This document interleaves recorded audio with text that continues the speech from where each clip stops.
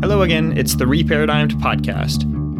Today's episode 5 of our How to Read the Bible series, and we're discussing the relationship between church history and Bible reading.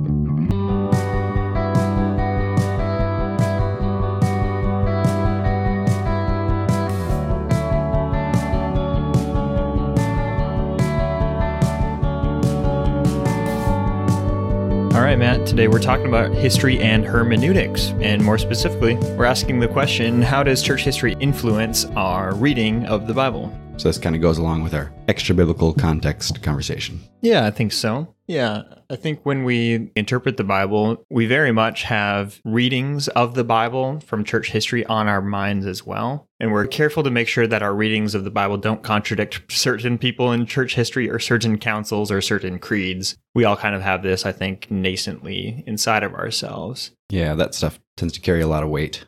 Yeah. So how does church history influence our hermeneutics? I think number one, a good study of church history encourages us in our mission to live out the biblical story. This isn't particular to, I guess, hermeneutics or how to study, how to read the Bible, but I just want to kind of trace out some of the benefits of reading and studying church history. This is probably the most powerful thing that reading church history does, is it offers us these Christ-like examples of followers of Christ throughout the ages who have faithfully followed in the way of Jesus, even at great cost to themselves, depending on their time and their place. Yeah, I found reading biographies or reading about people who stood really firm in their faith, who went through difficult situations, is super encouraging. Yeah. Think in particular of the early persecution of the Christians under the Roman Empire, first under Nero very early on. Famously, the Diocletian persecution and the Decian persecution. Those are emperors? Yeah, Roman emperors. Or just brutal, and you can read about those in church history. We have folks like Polycarp, whose testimony is recorded for us.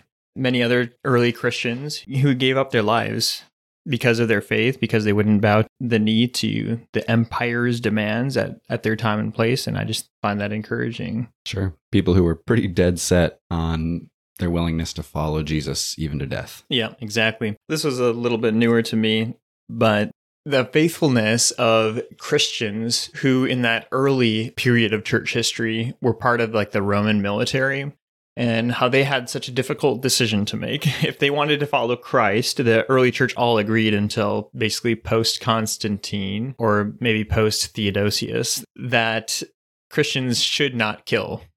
Even if they're part of the military and that's their job to kill, they should not kill, especially in the name of empire. And so that put Roman soldiers in a particularly difficult position.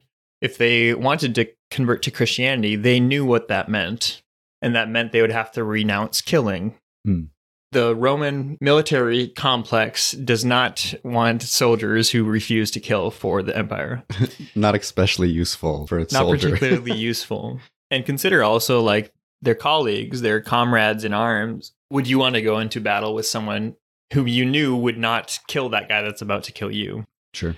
Obviously, the state has a vested interest in making sure their soldiers are all in, that they're not weak, that they're going to do what it takes to enforce law and order and the Pax Romana, the peace of Rome. Yeah. So soldiers that were part of the Roman military, they knew if they were to follow in the way of Jesus, that meant turning the other cheek. That meant not killing for the sake of empire. They for sure renounce killing and then let the cards fall where they may, which I think in some cases was probably not the best outcome. Yeah. For their physical well-being. Yeah, like go have that conversation with your centurion and be like, hey, just want to let you know I've renounced violence because I'm a Christian now. Yeah, so that's just another example of just the encouraging example of people who sacrificed so much in their immediate lives. Their well-being, the well-being of their bodies, of their careers, and everything else in order to follow in the way of Jesus. George Colantzis outlines this in his work. In particular, he's got a book called Caesar and the Lamb. Yeah, just kind of those situations where Christians have been, the call of Christ has been very costly to people in the past. And reading about people that have answered that call, even at great cost to their lives, is just encouraging. Yeah, for sure. think reading church history also calls us to a more corporate faith. The history of the church should encourage us that God has remained faithful to his church despite all of our shortcomings. The history of the church is basically a bunch of messed up people doing messed up things all the time. And yet somehow Christianity increased literacy rates in the world.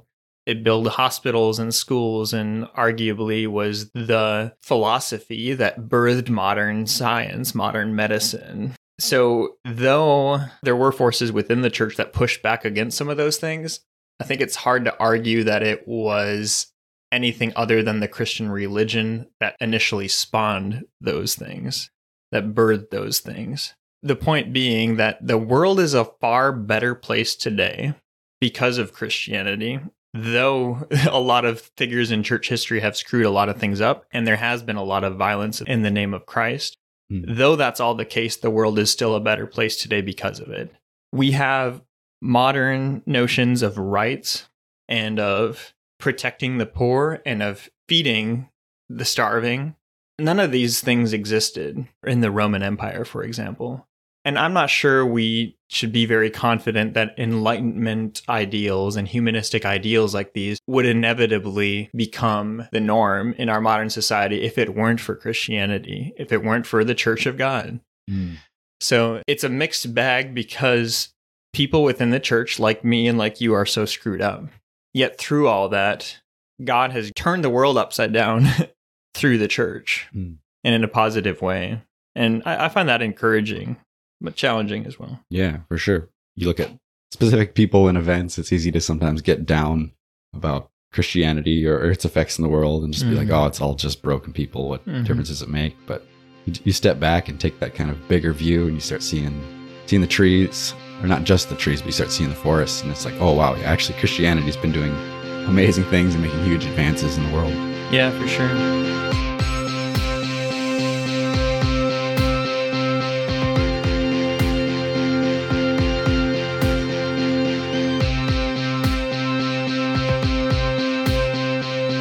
And we do also think that studying church history can help us understand the Bible. So now we're getting more specific to hermeneutics. Some people throughout church history are not as removed culturally from the biblical authors as we are today. Oh, sure. And when that happens, when we are listening to people who aren't as culturally removed from the Bible as we are today, very often they're going to have particular insights into the meaning of the Bible, that original intent of the biblical author. They'll have particular insights that we wouldn't necessarily intuitively have today. So a couple examples of that would be obviously the earliest Christians. Again, to go back to that pre-Theodosius era church, so pre-380 Common Era. Sure. I was going to say 380 AD. I'll just say Common Era. Yeah, so before Christianity is the official, basically, state religion. Sure. Christianity was a minority group. For sure, pre-Constantine, 310, 312, the Edict of Milan. But Christianity was a minority group and was very often persecuted in different times and places under different Roman emperors. And that context is far more akin to even Second Temple Judaism, pre-70 Common Era, when Jerusalem was destroyed and Temple was destroyed. The world into which Paul was born, the world into which Jesus of Nazareth was born, was a world where the Jews were under the oppression of Rome. They had to figure out how to live under that yoke of that empire, and they had to play their cards right, and they had to be careful, and they had to be peaceful, because if they weren't, they got destroyed. Sure. And that's what eventually happens, obviously. Not to the Jesus followers who turned the other cheek and walked the extra mile, but those who took up arms against the Roman Empire. So early Christians living still under that Roman oppression, they shared a common, not only experience of oppression, but also very often the same language that if Paul and the apostles and Jesus of Nazareth spoke some Greek, for example, let's assume they did, they would share a language with them. They'd share much more culture with them, political situation, like I noted. There's a bunch of different experiences that the very earliest Christians had that put them at a closer cultural time and place to the biblical writings than we are today or than anyone else has been in church history. Sure. And so I think their writings have value. Oh, sure. Yeah. When we talk about trying to understand like the New Testament in context, we try to imagine like, well, what would it be like reading this as a first century Jewish Christian convert in Rome or wherever? Like, try to put yourself in that context. Well, it's cool. We actually have writings from Christians who are in either that exact context or very close context. Yeah. So where we're unable to read the Bible intuitively because we've got this big cultural barrier, well, we've got writings from Christians who did not have that same cultural barrier. Yep. So they were able to just pick up the readings or the writings of Paul or whoever, read them in their first language, and understand it much more intuitively than we would be able to. So those writings have cool value. Writings of Irenaeus and Polycarp, First Clement, Didache. There's a bunch of documents that we have from very early Christians. And actually, a lot of these folks claim, and I think there's good reason to think they're not lying, but claim a direct line of descent from the apostles. So like the apostles would disciple someone who would disciple this person. And we've got writings from them, for example. Sure. And so you have just a closer connection when you go very, very early in church history, post-apostolic period. And to your point, we would assume that they would have a decent understanding of the meaning of the apostles, of the meaning of the New Testament writings in this case. And so I think those are probably prime pieces of literature from church history to study if we're trying to understand the Bible better. Sure. I think also in all times and places, actually, not necessarily only in ancient ones. Think of like Jewish converts to Christianity, or people who have practiced Judaism their whole life that come to believe that Jesus is the Jewish Messiah. They are far more familiar with the Old Testament than your average non-Jewish person that becomes a Christian today, than your average evangelical convert in the United States of America. Jewish writers often have, more of a shared context with the New Testament writings because they also are familiar with the Old Testament and what the New Testament authors are doing with the Old Testament meaning. Yeah, we talked previously about 2,000 references in the New Testament to the Old Testament. Yeah.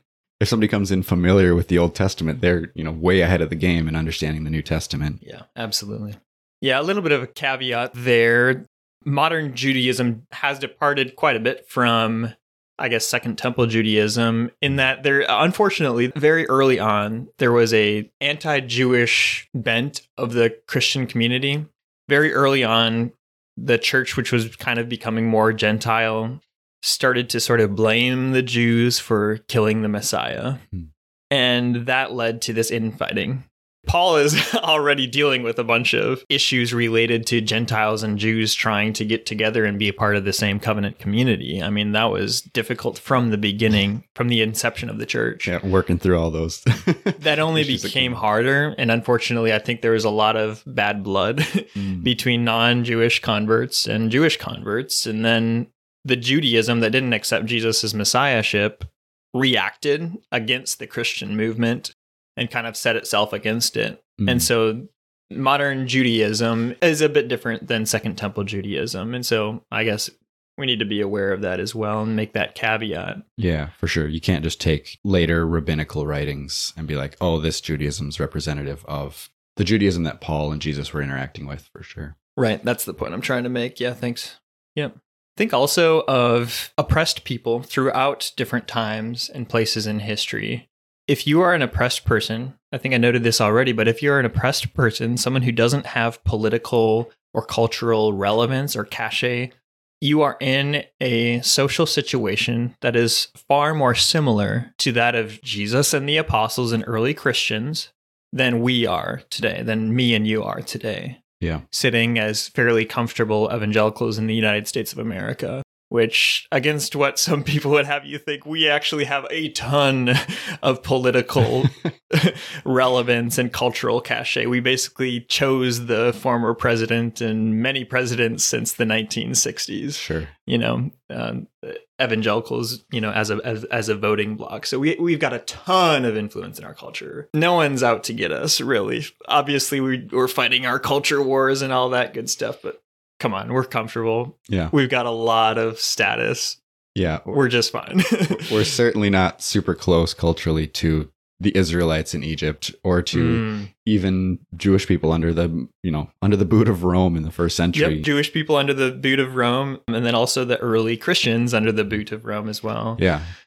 And so oppressed people sometimes give us new insight into the meaning of the biblical text, which is very often written from a place of oppression.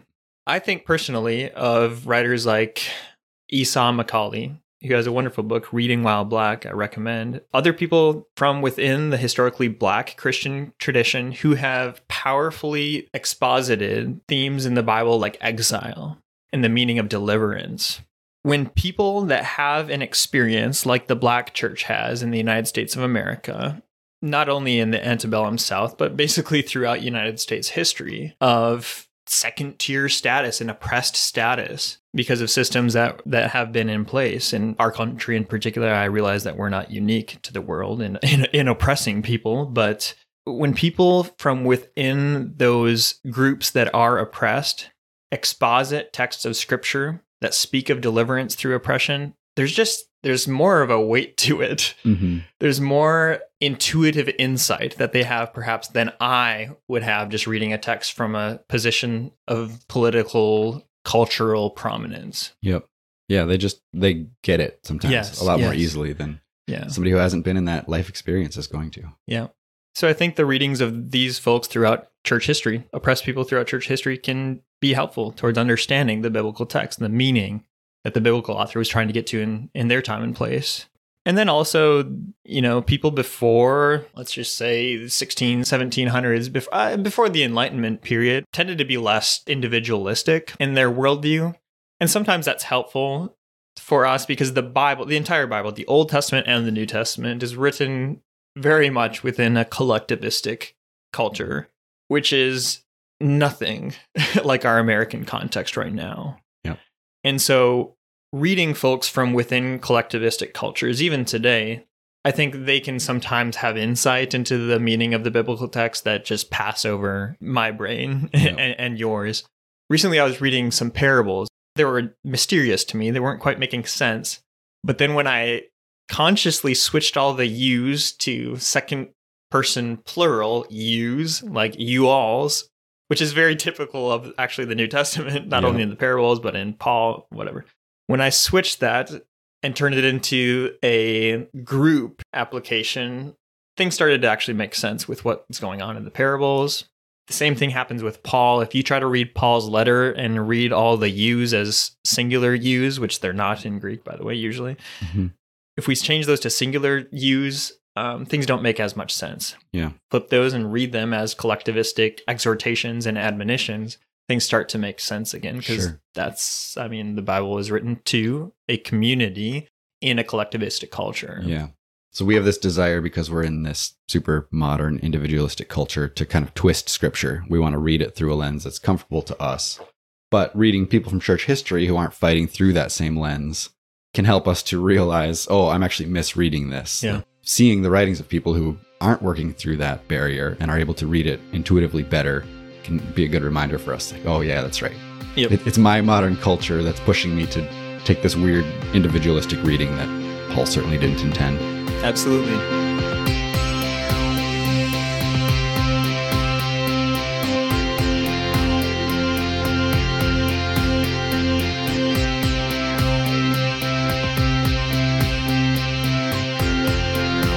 I will say that there are some pitfalls of studying church history.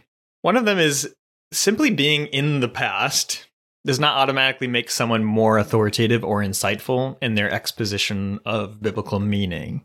For some of us, it's easy to have this ideal of the glory days in the past, whatever the past may be. People tend to pick different times, periods of history, places in history that are special to them for one reason or another. And they'll think of that as the golden era. What I'm saying is just because an interpretation of the Bible was made in the past, let's say in 1750 as opposed to 2022, does not make it more authoritative or correct than one made in 2022. And I think we need to acknowledge that it's sort of intuitive to be like, well, I want my readings of the Bible to be in line with an ancient tradition. And I think that impulse is actually pretty good. The only problem is how ancient are we talking? It's not necessarily a virtue just to go back a couple hundred years and be like, this is an ancient tradition now. Yeah.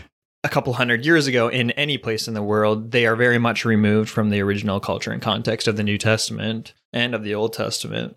Therefore, if we want to value ancient readings, we should go all the way back, as much as possible. The very early church, if anything, as we'd mentioned, or contemporaneous writings. Yeah. If you're going to say authorial intent is the goal here, then you have to go all the way back. Yeah. Also, people throughout church history have not been in as good a position as we are today to mine the context of the biblical texts for authorial intent. And here's what I mean. Today we have the technology available. Me and you both have a laptop sitting on the table in front of us with a bunch of resources and tools that allow us to, I guess the word I like to use is mine. Sure. For background information that can help us get into the mind of the author, right? These electronic tools are powerful, and we have like Control F. Like we can search documents, ancient writings. You can find them on the internet or get published literature on the internet, and you can find what you're looking for.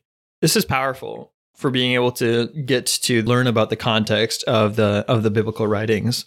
Also, we have more resources. We're going to do a whole podcast just talking about the better position we are in today than we ever have been before on just the collection of resources that we have from times and cultures similar to, contemporaneous with, or prior to the biblical writings, which lend insight into what's going on within the biblical writings. Yeah, and to get at your point with the technology allows people not only easier access to this information, but to share it and to have this dialogue and set of conversations. Yeah. So you can get 50 scholars from different parts of the world who are doing different work on this, mining these resources, as you like to say.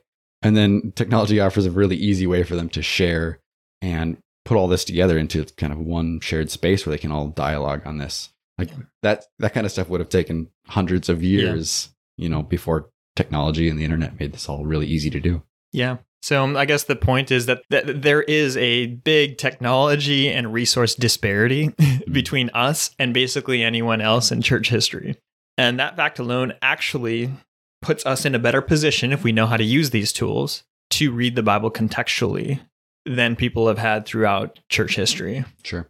So just we do need to, I think, be aware of that oftentimes people in church history were operating with less tools and less resources than we are today. And you're speaking specifically to people in church history who are removed culturally, contextually from the biblical authors. Which is most of them. Yeah. So for the vast majority of church history, intuitive readings of the Bible are going to be off a little bit. Unless people have... Or we have reason to think that they're off. Sure. Because everyone's blinded by their own cultural lenses. So unless you've got the tools available to actually kind of recover some of this cultural context of the Bible, you're going to be limited on your ability to understand it well. I think so. Yeah. Yeah, like I was saying, all figures in church history had cultural blinders on because of their context, and me and you do today. Oh, for sure. The goal in Bible reading, as me and you are advocating, is trying our best to remove those cultural blinders, to not do intuitive reading based on my worldview, my modern American Western worldview, and to try to put ourselves within the cultural context of the author as best as possible and understand what the author is trying to communicate to their audience in the biblical writings. We think that is where the meaning of the Bible is located. And we think the Bible has relevance for us only by first understanding that meaning and then making application to our context today or at any time in history. Sure. So it's interesting if you look back at somebody from, I don't know, the 12th century or whatever, and you go, okay, this guy seems really smart. I like his understanding of the Bible. If he's not doing this work to go back and recover the context of first century or earlier, whatever text he's looking at, then what we're really doing is saying, okay, I don't want to have my cultural understanding of scripture, but I'm just going to go take like a 12th century understanding of scripture. But I'm fine with his. Sure. Yeah. Yeah. That seems problematic. Yeah, it's not great. That's why I'm just calling it a pitfall, or just like we just need to be careful about that and not to just prioritize people in the past just because they're in the past. They must be better than us at Bible reading.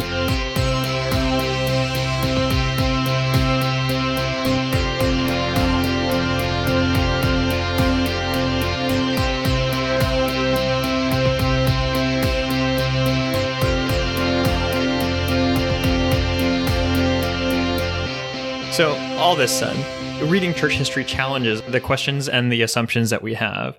I think reading church history should encourage us to question our traditions, our very particular Christian traditions that we were just born into. Now, I don't mean to throw it all out or anything, but when you read church history, you just quickly realize that everyone has thought different things about different doctrines at different times and at different places. Sure. It's kind of a crapshoot. It's pretty hard to find a consistent, very specific orthodoxy, let's say, on every doctrinal issue. There's no such thing, right? There are some sort of central truths that the Western church has somewhat coalesced around, but not that many. Sure. Trinitarian doctrine is one that is pretty consistent throughout Western church history, but even that language is not used by all people who'd call themselves Christians, like the Watchtower Tract Society. And I'm not saying all things are equal here. I'm just making the point that basically everything that we call orthodox, someone has believed something differently. Someone who claims the name of Jesus and who claims to submit to the authority of Jesus of Nazareth, as we do, has believed something differently. Sure. And so, I think that should just maybe push us to hold our secondary beliefs, like the ones that aren't central to Jesus is Lord and worship him. Bow your knees to Jesus, the King of the universe. Beliefs that aren't that, we should maybe hold them just a little bit more loosely. Sure. I'm very interested in church doctrine and systematic theology and things like that. I love debating it, and I think I'm right about everything, as you do, by the way, as everyone does, by the way. But that being said, I think we need to just hold all of those particular beliefs that aren't very much central to worshiping Jesus as the supreme authority with, kind of with open hands. Sure. So maybe I don't need to want to go burn down the church across the street because they believe something slightly different than what we believe. Right, exactly. That would be one low-hanging fruit application. I appreciate that. Yeah, no, I've definitely experienced that. You grow up in a church and you kind of get a very curated view of church history that, makes it very clear to everybody there, hey, we're the one tradition that's held really closely to this truth. And then you study church history, I think, you go look at other perspectives and take a broader view. And you definitely start to realize, this is just one of the many branches of church history that have branched off. And I just happen to be born into this one.